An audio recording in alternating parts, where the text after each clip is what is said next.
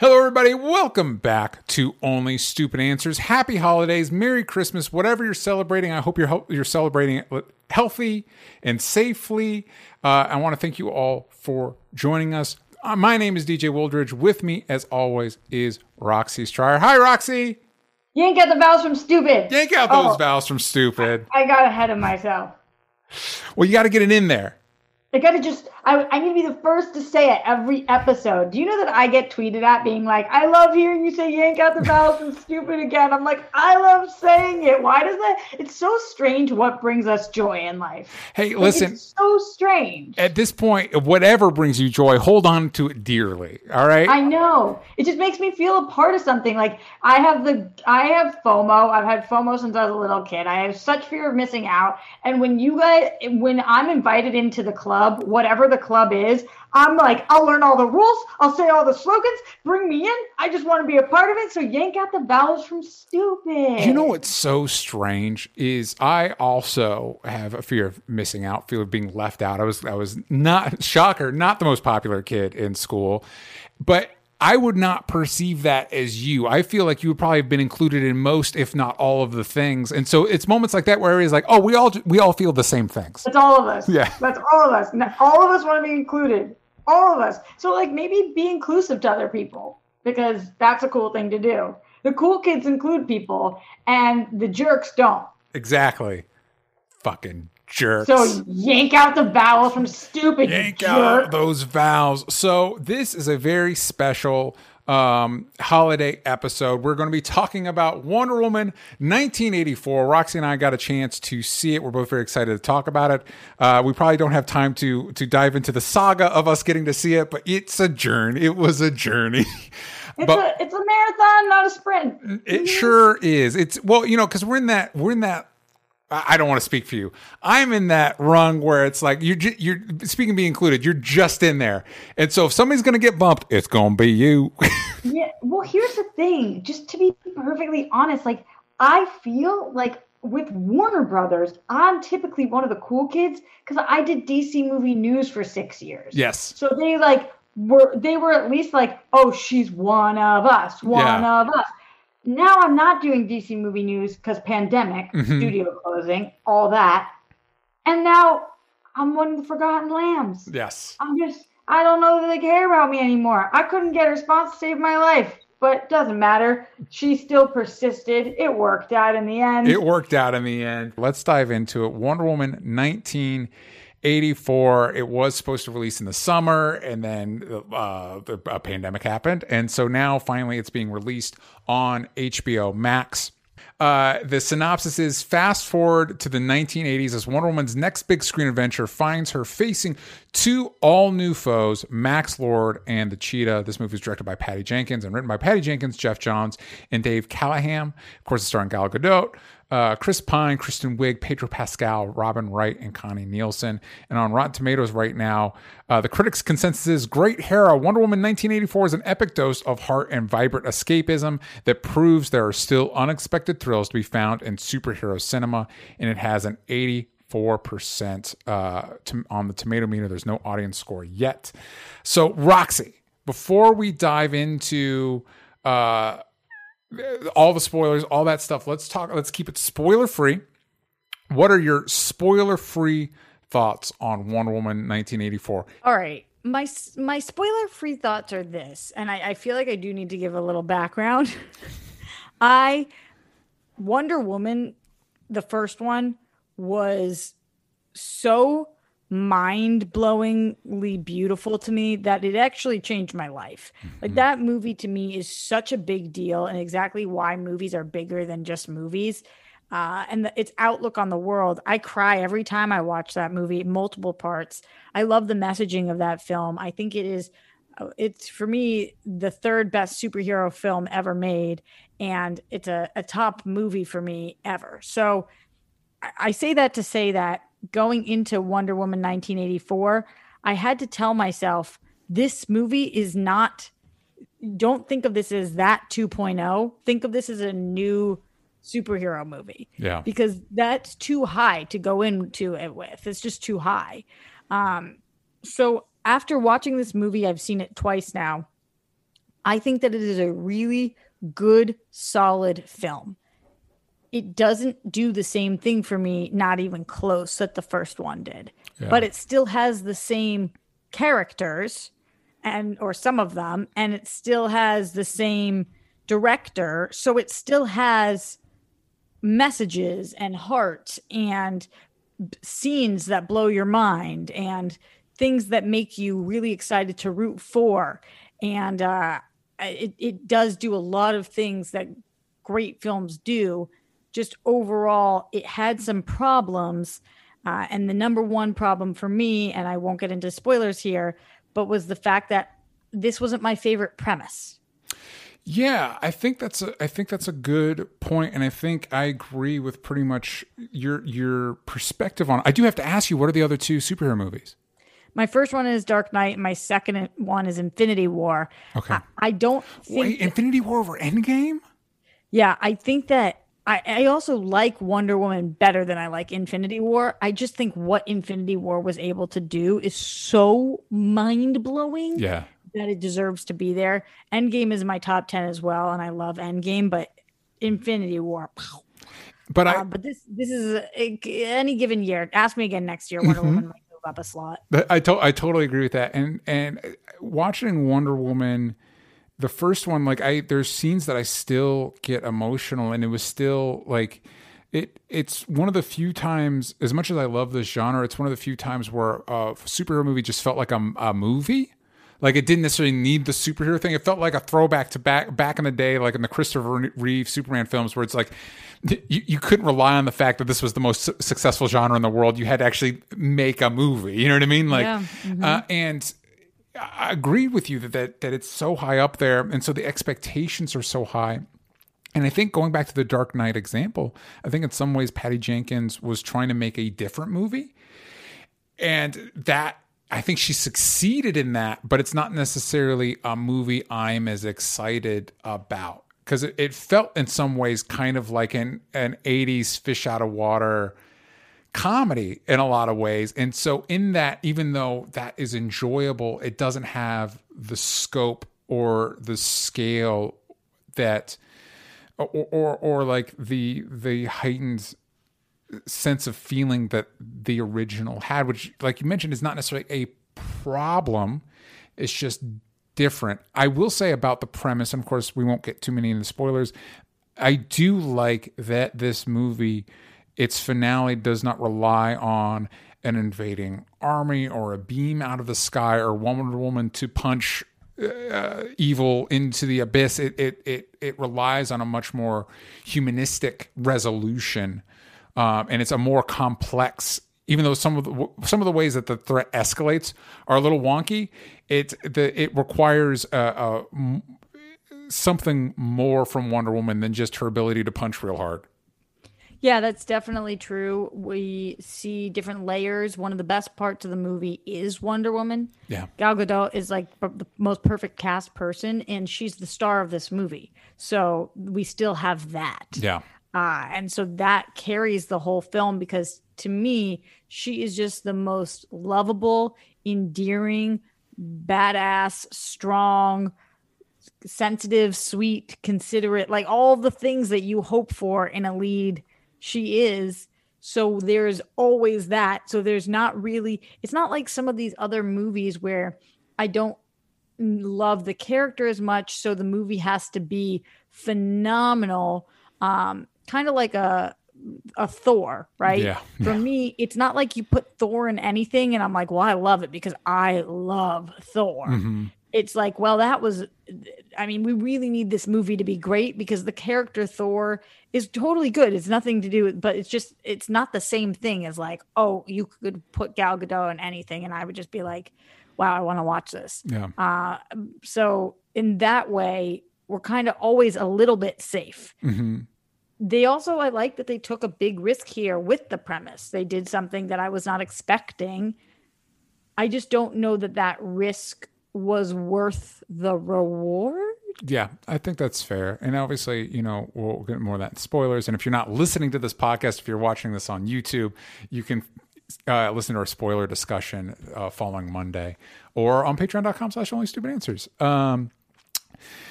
So again, to not get into spoilers, and I feel vaguely blasphemous saying this because of how great their dynamic is in this movie and was in the first movie. I actually feel like bringing Chris Pine back is to the detriment of the film because it doesn't give us an opportunity to flesh out Diana's relationships with other people, specifically Kristen Wiig as Barbara Minerva. I think that's great casting. I know people, because of Patty Jenkins' history, people were thinking maybe Charlize Theron. And as amazing as Charlize Theron is, one, she might be taller than Gal Gadot, but two, I don't know that the transformation of the mousy nerd to Cheetah, I don't know if I would have been able to disconnect what I relate to in Charlize Theron enough to be like, no, Furiosa is not this nerd. I don't buy that. Like, you know what I mean? So I think Kristen Wiig is perfectly cast in this, and I would have liked to have seen their dynamic more. I would like to see more of that dynamic. She was perfectly cast. I agree. I think that she's an underrated performer of our time. She's really, really talented. But here's the thing, and I actually just physically, I don't think you can put anybody next. I don't think you can put a single person next to Gal Gadot and your eyes don't go to Gal. Like, and I think that means that we could have cast a lot of different people as Cheetah because, like, Gal is probably the most beautiful, striking woman on the planet. Mm-hmm. She just has what, when we grew up and they're like, kid, you got it. She's got it. Yes. And so I think that this was great casting. And I think everybody around her, honestly, was pretty good casting. I think Pedro Pascal was good casting. I obviously think that Chris Pine was good casting. I think that, those are pretty much all the people in the movie. Mm-hmm. Yeah, not a huge breadth of characters. What did you think about Chris Pine's return? Where are we in the spoiler talk of this? Right now, we're still spoil. Do we want to wait till we get into spoilers for that? I don't know how to. Here's what I will say. I'll just, instead of talking about his return, I'll talk about the fact that he's in the movie because people know he's in the movie. Yeah. How I feel about that is it was some of my favorite stuff of the movie. Okay. Yeah, that's fair. I really loved the Chris Pine stuff. Yeah. What they did with Chris Pine totally worked for me. I was incredibly concerned coming into this that was going to be the reason that I walked away from the movie like bummer, and it super duper wasn't. It really, really hit home for me, and so I don't know whether to attribute that to him as an actor or just when in the story he fell or what, but that stuff worked. So for just some comic book information for the kids at home, Barbara Minerva is actually the third Cheetah in the comics. Her first appearance was Wonder Woman Volume 2, number 7 in 1987. She was created by Len Wein, who created a ton of characters, and George Perez. And Maxwell Lord's first appearance, it was in Justice League number 1 in 1987. He was created by Keith Giffen, J.M. DeMatteis, and Kevin Maguire. And they do interesting things with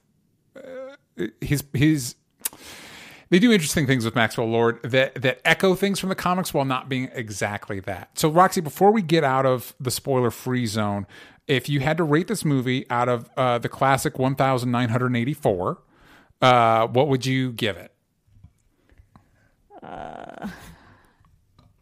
I'm so not sure yet.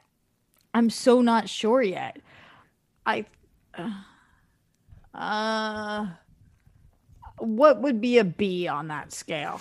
1,984, maybe 1,200. Like yeah, 1,200. We're math people. That's probably about right. Don't correct us in the comments. Could be like closer to 14. I don't know. Where are you, DJ? I am probably a B minus. I would like to take a second to. I'm looking forward to watching again, probably on Christmas Day, if not the day after, because I did enjoy it. It is tough to gauge it off of the first movie and the expectations there. And I hate to be that person to let my expectations cloud my judgment, but the first one meant a lot to me. This one is just a fun movie. You know what I mean? So it's like, you got to take it there. And I will also say, just as full disclosure, Jake Hefner asked, do you think your opinions of the movie would have changed if you had seen it in theaters instead of at home?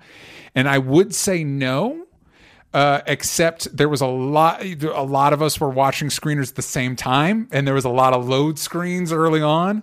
And so that might have also affected my experience with the movie. It evened out by the end, and I'm so thankful that we were able to screen it ahead of time. But it was a little dicey there at the jump. Just in the full-blown transparency. It's a hard one for me today. Yeah. I watched this movie twice because the first time through for a 2.5-hour movie took me 3 hours, 45 minutes. And so I had zero idea about the pacing of this film. Yeah. I was like, I actually have no idea. The majority of that was first act. And when you have a slow first act, I actually felt like mad at the film. So I was like, Roxy, you have to rewatch and give this. And my second watch on it, and unlike other movies where I'm like, I need to watch that again to see if it makes sense. This wasn't that. I was like, I need to watch this again to see if I feel the same way. And the first act flew by on my second watch. So I was like, oh, actually, I think I'll probably end up liking this movie more as time goes on because my viewing experience drastically impacted it. And not only that, but for anybody who saw the opening scene that was released on Twitter, also for anybody who knows anything about Wonder Woman, I don't think it's too spoilery to say that Themyscira is just supposed to be seen on a big screen. Yeah. It's just supposed to. And so I wanted that. I wanted that overwhelming, like overpowerful, all that experience. And so I do think that I would have enjoyed this more in the theaters. Definitely. Yeah. But I'm with you. I would give it a B as well. And so now let's dive into, those are our ratings. Let us know what you think in the comments, but let's dive into spoilers. So tell me about Chris Pratt. We're in spoilers. Tell me about Chris Pratt. Pine. I'm mixing all my Chris's up. Wow. Spoiler alert. Chris Pratt is in this film, and boy, was it weird when Star-Lord entered into this. Star-Lord entered. I mean, I just confused statistically, I guess, what the internet has decided is the worst Chris with what might be the best Chris. I mean, who's to say? We don't know. I think Chris Evans holds that title, but it's just confusing. It's a little tight, and I'm going to be honest with you. If you took images of all those Chris's and jumbled together, I'm not quite sure I'd be able to tell which one's which. Well, that's a good point. They have very similar things. Not bad things, just similar things. Similar things. If we want to start with Chris Pine, yes. Here's what I will say. Actually, DJ, can we start with the premise? Because I feel like I have to. It's a weird one. This is the thing. It felt like Aladdin. It felt like something I had seen a bajillion times, and I don't know how to unravel this. I'm a genie, make a wish, even though I was expecting, and I know that's not actually what happened, but I was expecting the stone and I was expecting this, but for some reason, the way that the premise plays out didn't feel like it was in the world that we had created as much. Yeah. Which I know was a world of God. So I should have thought that. But when we get the premise, I was like, I felt knee jerky, like, oh, I wish that wasn't it. Then when we get into the second act and I'm like, Rox, this is the premise. So either get on board or you're screwed. That's when I started to really love what was going on. Yeah. So it's not what I would have picked because I think that there were more conducive ways to tell a story about truth, which is ultimately what this is about. Yeah. But once I was in, and what did you think about the overall premise? It was interesting. I thought it kicked into gear with me once he became the Stone. So in the comics, when Maxwell Lord was first introduced, he was like the money behind one of the versions of Justice League, a version that was like kind of more comedically based, had characters like Blue Beetle and Booster Gold on it. And he was kind of like the douchey money guy, right? And then he kind of escalated into more of a villain role and got abilities where he could manipulate people with psychic abilities. Like he could control Superman. And I was explaining this to my wife, and I'm like, it's weird that Maxwell Lord's the villain in this because he's not really a Wonder Woman villain. He's more like a Justice League villain. But then I remembered in one of his most famous stories, he's controlling Superman, and to stop him, Wonder Woman kills him. So it's like, well, I guess the characters do have a history. So I did want to ask you a little bit about that, DJ, because and I haven't read obviously close to as many comic books as you have, but Maxwell Lord comes up a lot. And also obviously watching Supergirl and having read comics with him in it before and whatnot. From my understanding, I've never known Maxwell Lord to be a poser. I didn't know that was part of his character, that like he pretends that he has all of this, but he actually doesn't have anything. That, as far as I know, is unique to this. Okay. Yeah. So that didn't really land for me. I will say, I wonder if this maybe is because I found that tricky too. And I wonder if that might be in part that Pedro Pascal is so inherently likable that the movie felt like in some ways I felt like the movie tried too hard to redeem him, and I would have just been fine, just like, nah, he's an asshole. We just let him go. You know what I mean? Right. And again, I wonder if that's just like, well, we got Pedro Pascal. We can't just make him a complete asshole. And it's like, you could though. You also gave him a child though. So that's like one of the more redeeming things, or supposedly one of the more redeeming things about humanity. Well, and I thought it was very telling that, and I thought this is where they were kind of going, is that the situation that's set up is when you, and correct me if I'm remembering this wrong, Roxy, you make a wish on the stone and you get the wish, but it costs you something as well. Yeah. So his wish is that he becomes the stone, which I liked about that, because then he had to manipulate. It's not just like he could just do whatever he wanted. He had to convince other people to want it for him, which I thought was a nice little twist on it. But what he starts losing is his health. Nothing happens to the kid. And it's like, oh, well, then that's not what matters to you most. To you. And so I thought that was, I thought that was really interesting. And I'm kind of, again, I'm kind of bummed that they didn't just let him be. It would have been fascinating if his kid got really sick and kept getting sicker and what that would have done. Yeah. But then they wouldn't have been able to use it in the end. Yeah, I'm with you. That is interesting. Also on that premise, I was kind of confused with why Gal got her wish when everybody needed to vocalize their wish to him. Yeah.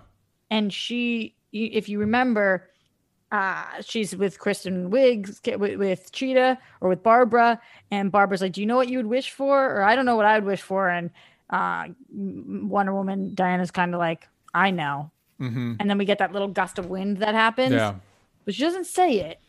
And Maxwell Lord, when he's going around to other people, he's like, isn't this what you wish? And they all have to say, that is what I wish. Yeah. Interesting. So I don't know. I just didn't know, like, so is there an outtake scene in which she grabs the stone and actually wishes for it out loud? Or because she's Wonder Woman, does she have a stronger connection to the stone or something? There's little things like that I am too critical of in films in general.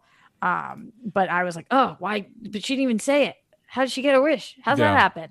And then, go ahead. And I think there's a moment where we start to get more into the mythology of the stone, and I kind of expected that to pay off somehow. Like just in some like that, we might actually get to a god or goddess to maybe connect it more. I actually do like Max Lord and Cheetah as antagonists in this.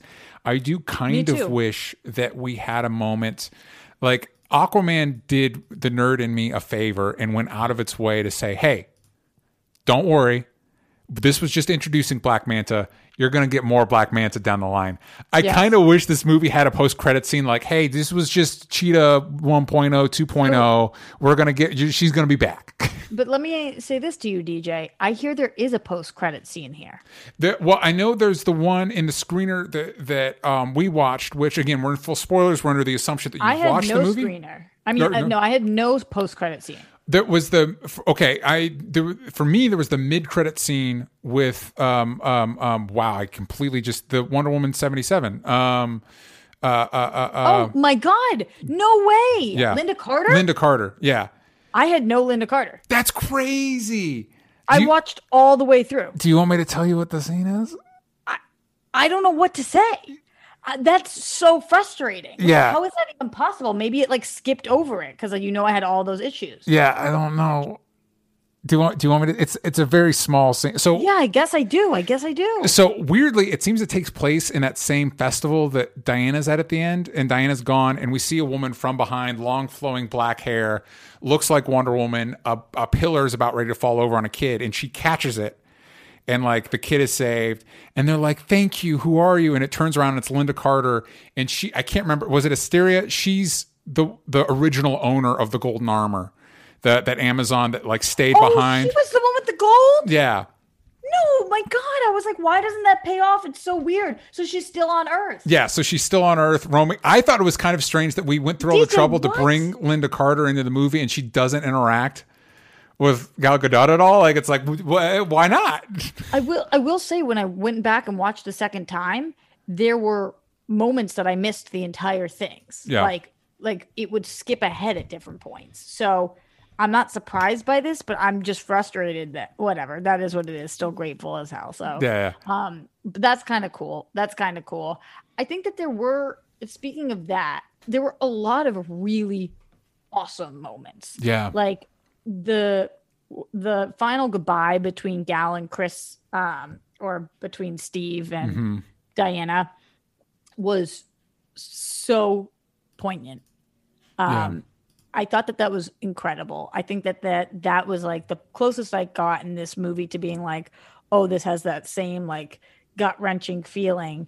And as she walks away and recants her wish, that was incredible. I loved that scene. I liked that scene, but I felt it, for me, it just goes back to that thing. It felt like a shadow of when we originally lost him, which I think fed into that feeling of like, did we need to bring him back, or should we have just like it works because the whole thing is about this wishing stone, and of course, what would she wish for? That totally makes sense. It actually, like, I actually thought the wishing stone is unique MacGuffin as it is. It actually was a great way to get, like, we've got Cheetah, we've got Steve back. It was like a good way to like get all the things that this movie wanted to hit out there. Yeah, it was very conducive for that. Yeah, but it just felt like I get, maybe it's just one of those things that made me compare it to the first and the journey of their relationship. And even then, as much as I liked that relationship of the first movie, it's like, would she still be like literally no relationships in 60 years? Like it was nice, but it was like a week tops. Okay, but when you are, think about like her upbringing coming here and being on the boat and talking about the pleasures of the flesh and like not even know, and spending that night with him. I think it just is more similar to like, picture her in a different time. This isn't 2020 where she's just like going around falling in love on Tinder and stuff. This is like a full blown romance novel love. Yeah. Yeah. In like a hopeless romantic way. I believed that, especially because we see she's a little standoffish, like even to Cheetah at first when she doesn't want to get lunch. She's probably just been really keeping to herself to try to help the world. Yeah. And I don't think she goes on many a dates. Do you think, real question for you, I need a yes or no answer. Do you think she slept with anybody between Steve Trevor 1.0 and Steve Trevor 2.0? Got to have, right? 60 years. I don't know. That's a long time. We don't know. Another day is here, and you're ready for it. What to wear? Check. Breakfast, lunch, and dinner? Check. Planning for what's next and how to save for it? That's where Bank of America can help. For your financial to-dos, Bank of America has experts ready to help get you closer to your goals. Get started at one of our local financial centers or 24/7 in our mobile banking app. Find a location near you at bankofamerica.com/talktous. What would you like the power to do? Mobile banking requires downloading the app and is only available for select devices. Message and data rates may apply. Bank of America NA, member FDIC.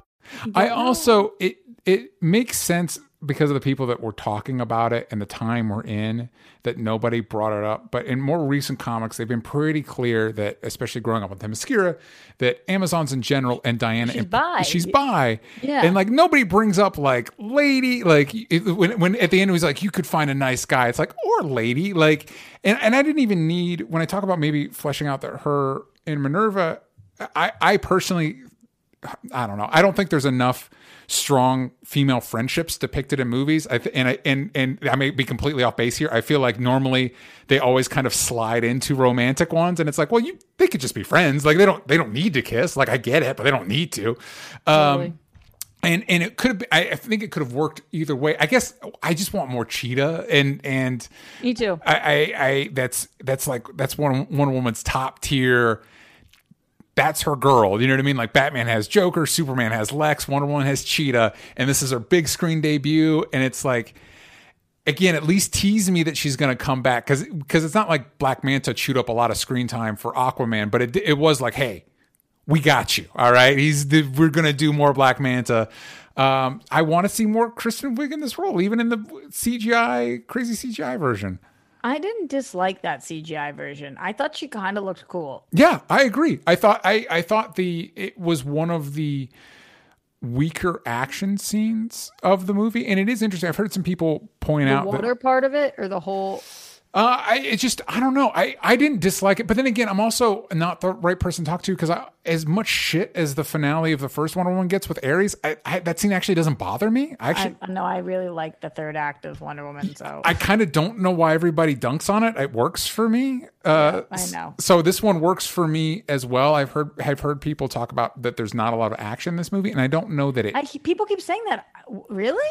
I don't know that it needs it. I don't know that, because again, to me, I am a little bit bummed that the movie's called Wonder Woman 1984, and there's like no relationship to the novel. There's no like police state, like whatever. I felt like maybe that's what they were like hinting at, but it's like, no, just the year. But it does feel like her version of an 80s movie. Like the Wishing Stone is kind of like the superhero version of like Big or some whatever MacGuffin crazy situation movie of that time. It was very 80s, like everything, the mall, the outfits, all that. That was cool. Well, and the Fish Out of Water with Chris Pine, and I think that I also think it's cool. And I think again, the only drawback is just it's not the original. But I don't know what you would have done to be that, or if then it would have just felt like too much like a repeat. I don't know what. Well, I was really interested in exploring the gods. I was interested in exploring Themyscira, and like, I guess that's a different show or movie. Yeah. I was interested in exploring like Gal grappling with humanity and who to help and not to help, and like trying to do all that. There's a lot of stories to be told here. Yeah. And especially with a Wonder Woman, this isn't Batman where like you have to be nervous that you're going to keep repeating the pearls on the floor. Yeah. Like, we haven't hit anything. Yes. We barely scratched the surface. So this story was a cool story to tell. And that's why I really like this movie. Yeah. Just if I had my pick, this actually wouldn't have been the story I told. Yeah. And especially kind of like what you're saying with the cheetah stuff. I thought that was some of the strongest stuff in the movie. But again, we didn't scratch the surface. I would have loved to see not only Barbara rely on Diana, but I would have loved to see Diana fall for Barbara as a friend. Like to really, it didn't feel like at any point Diana, so one of the losses here was that she was losing her friend. Yeah. It didn't feel like that to me, because they had gotten coffee once, but really she was annoyed with Barbara. She's like, oh, you gave away the stone. It's annoying. Yeah. I wanted it to feel like a loss. Yeah. Yeah. And I think part of that might be too, I don't know why these movies rely so much on, and this is the first time we meet. Like, Barbara and Diana could have been friends for years prior to this. We could have just said they've been with 60 years. So we could have just said like they became friends 3 years ago. We're kind of picking up into their friendship. And now we know that like, oh, this is one of the few people Diana has spent time with in that time that she's been away from Steve. So immediately it means something. Instead, we get like, well, there's the first meeting, and now it's a friendship, and now it's like, well, but now I'm not going to be, because I literally just saw their first meeting, so I know it's like been days. Yep, I know. So, totally. and a lot of these movies do that, where it's like, and this is the first time they meet, but now we need you to invest a lot of energy into it. Because I get it, you got a lot of different stories to tell at once, and we got places to go, people to see. But I think that this might have been such a great opportunity to really dive into like this.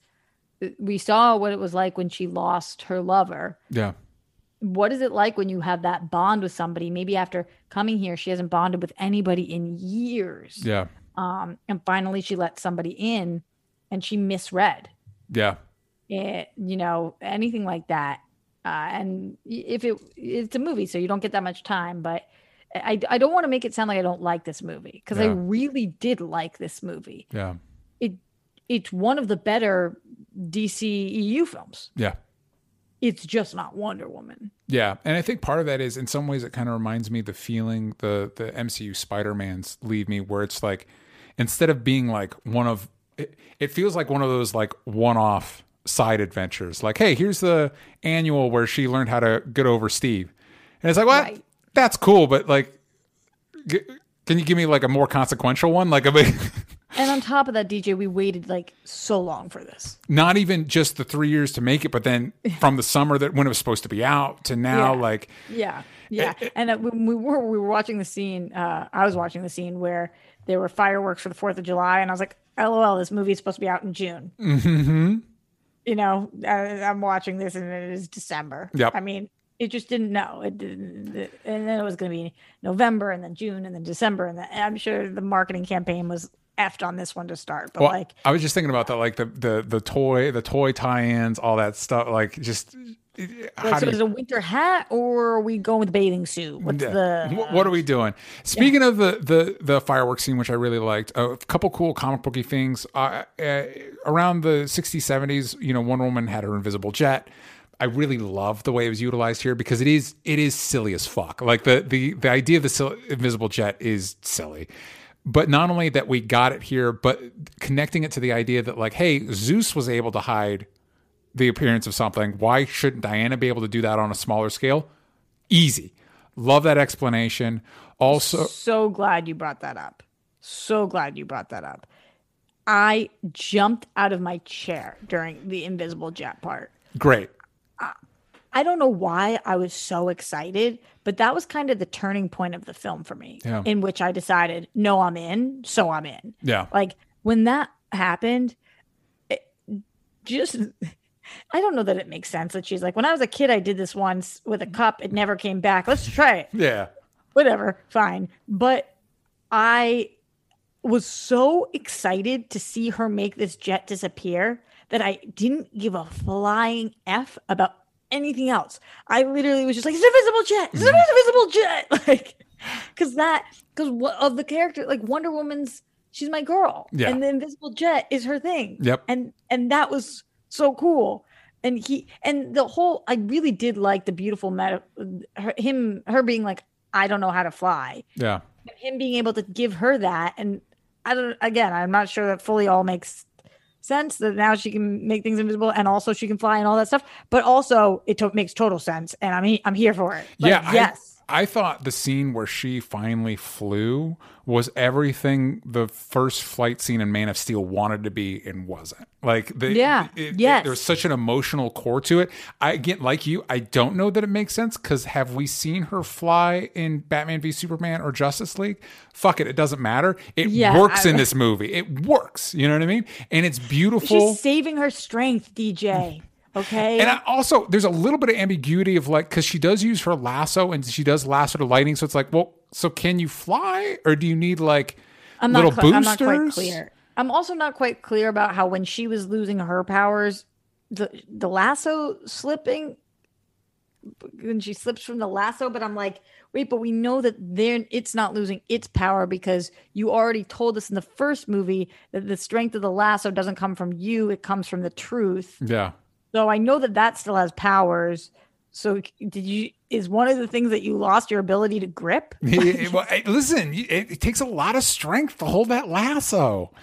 Okay. I'll give it to them. That's fine. But also I was like, well, I feel like it would, I don't know. It would be more about like, she can't hold the kids than you can't hold on to this. Dude, there was a split second where I was like, oh man, those kids are going to die. And I'm like, wait, what movie am I watching? Those kids are going to be fine. Yeah, but that's kind of cool that it made you think that for a second. Cause I feel you on that when they were going to hit the ground and I was like, is this a splat moment? Yeah. Like, what are we about to see? And then she's like, kids, stay out of the street. And I'm like, I don't know that that's the lesson here. Yeah. You guys thought the DCE wasn't dark anymore. Baby, it's still dark. We're going to kill these kids.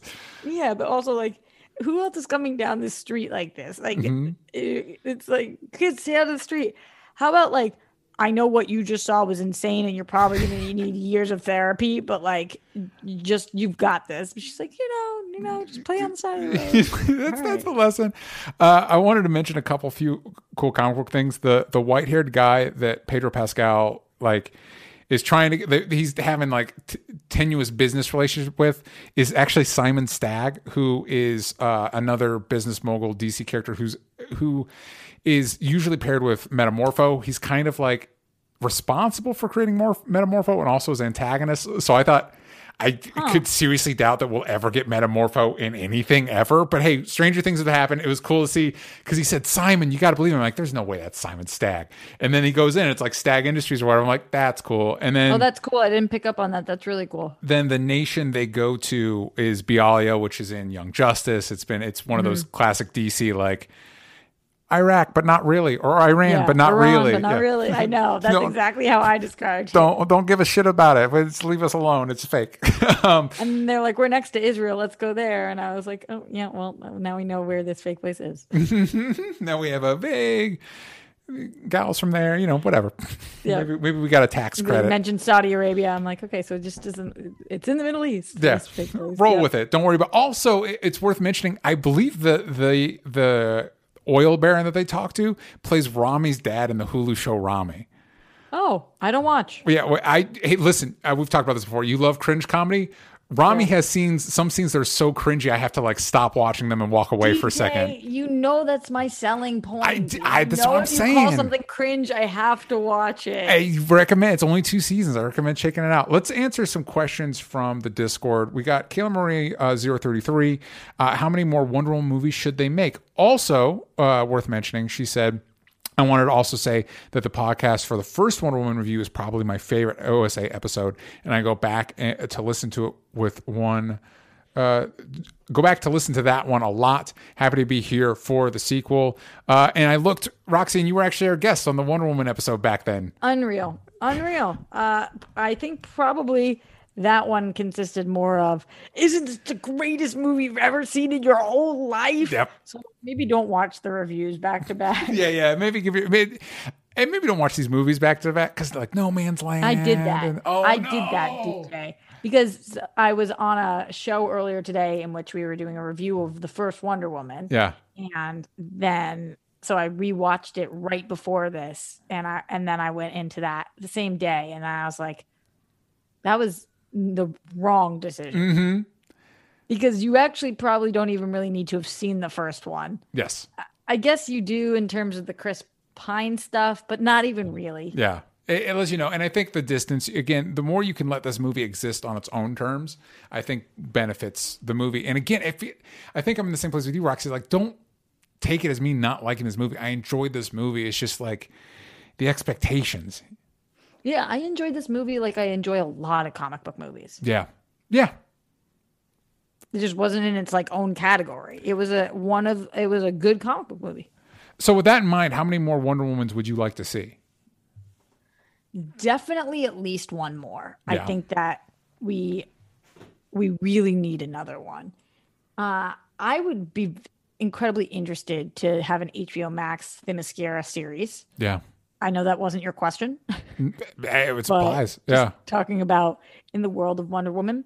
I would love to, but I don't know timeline wise or where we're at.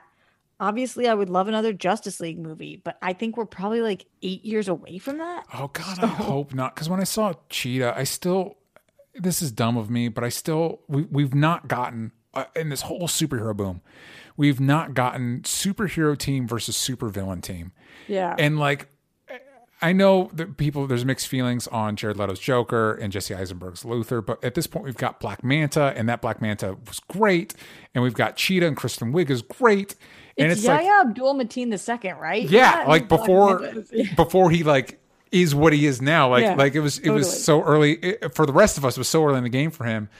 But there's such great casting, and if we give some more breathing room to these villains, I think I want to see the Justice League fight the Legion of Doom. I want that shit. So don't tell me. Joe Manganiello. As Deathstroke. Don't tell me it's going to be 8 years away. Don't do that. I just don't know. But I mean, in a dream of dream worlds, we keep Gal around for a long time because she ended up being what is the heart and soul of the DC. Yeah. Like, in this iteration of the DC, I don't know whether this is just a personal opinion, but it's not Batman, and it's not Superman, and it's not Flash, and it's not Aquaman, and it's not Cyborg. It's Wonder Woman. Yeah, 100%. she's the core. Yeah. And all those other, I have so much love for all those other characters. It has nothing to do with that. But like, we were kind of building, if you want to build a universe around somebody, it's around Wonder Woman. Yeah. Well, and I did like, and I don't know how much this reflects the Zack Snyder's original version. We'll find out soon with the Snyder Cut and all that. But I liked that it felt like Justice League was trying to pivot a little bit near the end and be like, Wonder Woman's the leader. It's like, yeah, capitalize on the fact that she's your popular character. Yeah, she is. There's mixed feelings about all the rest of these people except her. Yeah, totally. And like, also, I know that this might not impact as many people, but she also seemingly is not problematic at all in a world. Fingers crossed. Yeah. I mean, give or take an Imagine cover. That's so true. But like in a world in which your Batman is, and I'm just calling Space Bait because I love him, but in and out of rehab, and your problematic, I'm using loosely here because your Superman is being cast left and right and like doesn't know which franchises are the most important to him, and your Flash is possibly strangling people and bringing them to the ground, and your Aquaman's okay, but your Mira's in a whole different world. Like this is a world in which Gal seemingly is like going home and being with her children and her husband and being like a person who just wants to be Wonder Woman. Yeah. So that's a good person to build things around as well. I agree. And she's also kind of in this world the strongest. Yeah. So for all those reasons, DJ, I don't know the answer to your question about how many more movies with her, but I would like to see. So what we've had 4 movies with her so far. With Batman v Superman. Yeah. It feels like we've had 2. So I would really 4 more would be great. Yeah. I'm with you. Going to some of the stuff you're saying, Danny says, as far as Wonder Woman, can the DCU rally behind Wonder Woman after this movie? And I asked him to expound on this a little bit. And he says, can Wonder Woman be the foundation of a new united movie universe going forward? Is her presence enough to build a new continuity going forward with all the upcoming stuff? Because obviously it's kind of up in the air with, Ben Affleck leaving, but also kind of being back for Flash. And now we got Robert Pattinson's Batman, and are we counting Joss Whedon's Justice League or Zack Snyder's Justice League? Like, Wonder Woman, the first Wonder Woman kind of saved the DCU. Can she do that going forward? I don't know the answer to this because I don't even know what I want. Yeah. It's hard for me to make the decision on can she when I don't even know what I think would be best. I'm confused on the biggest question mark here is the Batman situation. Yeah. I don't mean the Batman is in the film. I mean, we don't move forward in the DC as a collective without our most marketable character. Yeah. I don't think Warner Brothers is like, you know what we're going to do? We're just not going to have a Batman in our Justice League. Yeah, you're right. That's not going to happen. So that's the thing that keeps me from being like, yes, Wonder Woman is the future here and they'll move forward no matter what, because they'll either recast everybody, which I don't think they're going to do, but something along those lines, or they'll find a way to get Robert Pattinson in their universe, or they'll find a way to have Nightwing come up, or they'll have to do something, or or Ben Affleck will decide, fuck it, I want to be Batman again. Yeah. Like, something has to happen, and it's not contingent on Wonder Woman, it's contingent on Batman. Yeah, I think that's a really good point, because it's like you already have your non-Batman Justice League on the CW. It's like, well, what's the big toy you get to play with in the movies? You get to play with Batman. And I think there's a couple ways that could go. I could see maybe with the news that Ben Affleck is coming back for Flash, that maybe he'll be like, I'll do the crossover movies, but don't do any of the standalone shit with me. Yeah. Or with Flash, we reset it, and now Robert Arpats is our Batman, although that feels a little, I don't think he's even particularly that much younger than anybody else, but it just feels different. Well, he's in a different, I mean, I don't know this to be true, but I think he's in a different decade. So yeah, as far as his age. No, and as far as I think that movie takes place in the night because the cell phones, but it's supposed to be earlier than right now, right? Oh, maybe I don't know. I don't know. 2010s. I don't even know if that movie is supposed to be a 2020. I don't even know when that movie is, but we did see them with cell phones, so the 90s theory got debunked. And in terms of his actual age, I don't know. I think he does fit in but it's weird. I don't know how you do it. And I also still don't know what I want. I don't know if I'd rather see that, if I'd rather see Ben Affleck come back, or if I'd rather them cast another Batman. I would say either. I would like to see either find some way to get R-Pats in there, or truthfully, I feel like this is a controversial statement. I actually think Ben Affleck's a really good Bruce Wayne and Batman. I don't necessarily love those movies. I think he is good in the role. I think he's excellent. Yeah, and I don't love Batman v Superman. I did enjoy Justice League for what that's worth. I think he's good in the role, and I wouldn't mind if it's just Justice League movies and the single standalones of Robert Pattinson. Like, I don't hate that. You know what would make him want to do it? Money? Is if honestly, with him, I don't think so. Okay. I think what will make him want to do it is if fans like him in the Flash movie. Like, once he gets good reception, he clearly is somebody who really, really gives a fuck what people think. Yeah. And he was distraught over the last one. I know that gif or meme, whatever, went everywhere of sad Fleck, but he's talked about it. He was like, my family told me, and my friends told me, you won't make it through another one of these. Yeah. Because of the critical, because it was not well received. Yeah. And he talks about like that causing or contributing to his depression and his addiction. So if there starts to be a turnaround where people love him in the role and he gets a ton of praise, I think then he'll want to do it. See, now you're putting me in a tough position because now you're forcing me to like the Flash and the Snyder Cut. And I just, it's the jury's still out on both of those. I know. Well, let's get this last question from STS 2884. What period should the next Wonder Woman film be set in? And if Patty doesn't come back, then who should direct? Well, I think our hands are going to be kind of tied on what period it can be set in, because now we're in 80s or above. I don't think they go between 1917 and 1984. Yeah. So we're in 84 or above. And we know once we hit 2017, we're in the Justice League. So either her next standalone is post Justice League, in which if there's any issues, why aren't her Justice League people coming to help her out? Yeah. But if it's before then, we know that she had been like very low key, and people weren't really aware of her presence anymore by the time we hit Justice League. So maybe it would be in the 90s, but that feels very similar to Captain Marvel being in the 90s. I think that's in the 2000s. Yeah. Are we even far enough from the 2000s for that to be cool? Yeah. I don't know. What do you think, DJ? I think it makes sense now that you say it. And it's like you go, 60-year stint, right? Well, the next, no, that'd be whatever. I think it's going to be, probably modern day. The question will be, why, like you said, why isn't the Justice League showing up? But Aquaman was post Justice League.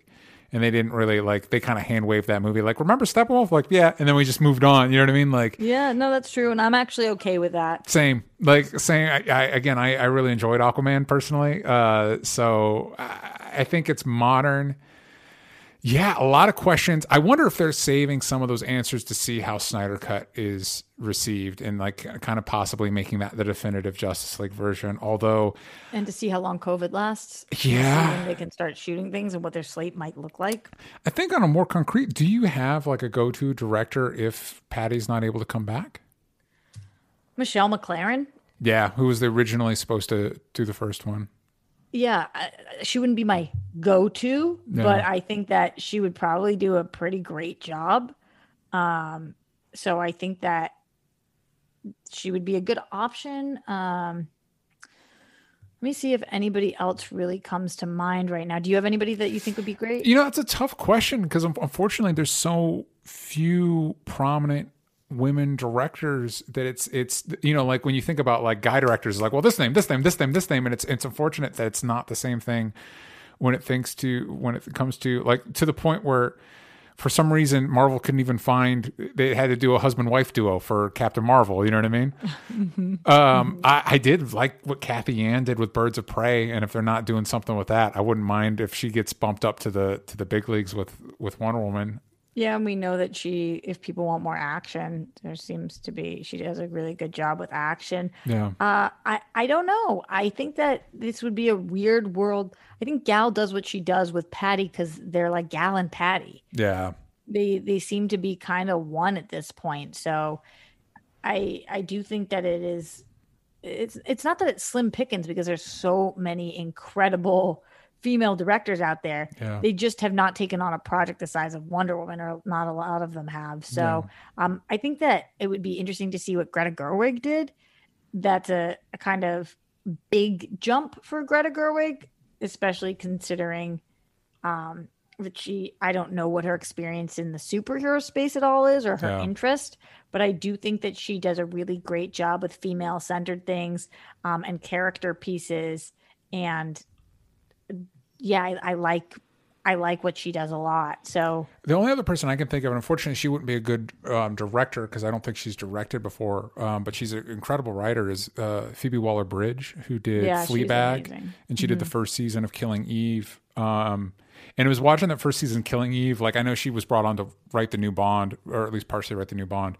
And it's like, wait, how, watching that first season of Killing Eve is like, how was she not the first person Marvel called to work on a Black Widow movie? Like, this, if I don't know. Anyway, so maybe it'd be different, but then again, the difference between Killing Eve and Fleabag is like night and day. So, maybe she could write the next Wonder Woman. Hopefully Patty sticks around. I know she's doing the next Star Wars movie, but she's got time. She did that whole miniseries between Wonder Woman 1 and 2. We don't even know when it's going to be. We don't even know that there is a third one. I mean, we don't know anything. Yeah. We don't know anything. I do remember a while ago, after they had finished Wonder Woman 2, Patty said that she already knew what she wanted to do with Wonder Woman 3. Great. So that made me think that they had discussions, but that was also like a year and a half ago. Well, I do think that it's dependent on her. If she wants to do it, I don't think Warner Brothers would stand in her way in any way. No, I definitely agree with that. I think that that would be a really, really stupid decision of theirs, no matter how this movie does. Yeah, agreed. So that's all our questions from the Discord. If anybody that wants to be part of the Discord to watch these episodes live, you can do that at patreon.com/onlystupidanswers. Roxy, before we wrap up, were there any final thoughts you had about Wonder Woman 1984? Just that I definitely think it's worth seeing. I think it'll be a fun thing to watch on Christmas. I think it's a great thing to watch with your family. I love the messaging of truth. I think that that's so valuable and important during this time. And definitely in a year in which we didn't get that many releases of big movies, I'm so, so grateful that we did have Wonder Woman 1984. Agree with all of that 100%. Where can everybody find you, and what should they be checking out of yours? You guys can find me every single day live at the Roxy. It's on my YouTube, youtube.com/Roxy Stryer. I have promised that I will make it till the end of the year, and we will see what I do after that. But for all of 2020, I know that I will be there every single day. And also the Whirl Girls on Wednesdays and Sundays. This Wednesday night, we are giving Christmas a whirl. As a Jew, I'm really excited. They're going to be putting me through the ringer, like playing trivia with me. I don't know anything about the holiday. They're going to be making me sing. It's a whole shebang. So come check that out. Yeah. You didn't seem quite so stoked there at the end, but the thing is, DJ, this is the honest truth. Last week on air, somebody asked me, what is Christmas? Mm-hmm. And I didn't know the answer. I said it was the death of Jesus. So that's where I'm at with how little I know about the holiday. I don't know. And then when everybody laughed and was like, nope, that's the wrong one. Mm-hmm. It's the birthday. Right? Yeah. I was like, whoa. Yeah. So it will be funny, but I'm also just ready to make an ass of myself because I don't know. Well, that sounds like really good content. So I think everybody should go check that out. You can find me at DJ Talks Trash, every place that matters. You can find the show everywhere that matters at Only Stupid Answers, but on Twitter. Yank out the vowels from stupid is my last one of the year saying that. Last one of the year. This is our last episode of the year. We will be back in January of 2021. A lot of exciting things in 2021. This year has been a journey. Roxy, I want to thank you for going on it with me. Audience at home, I want to thank you for going on it with me as well.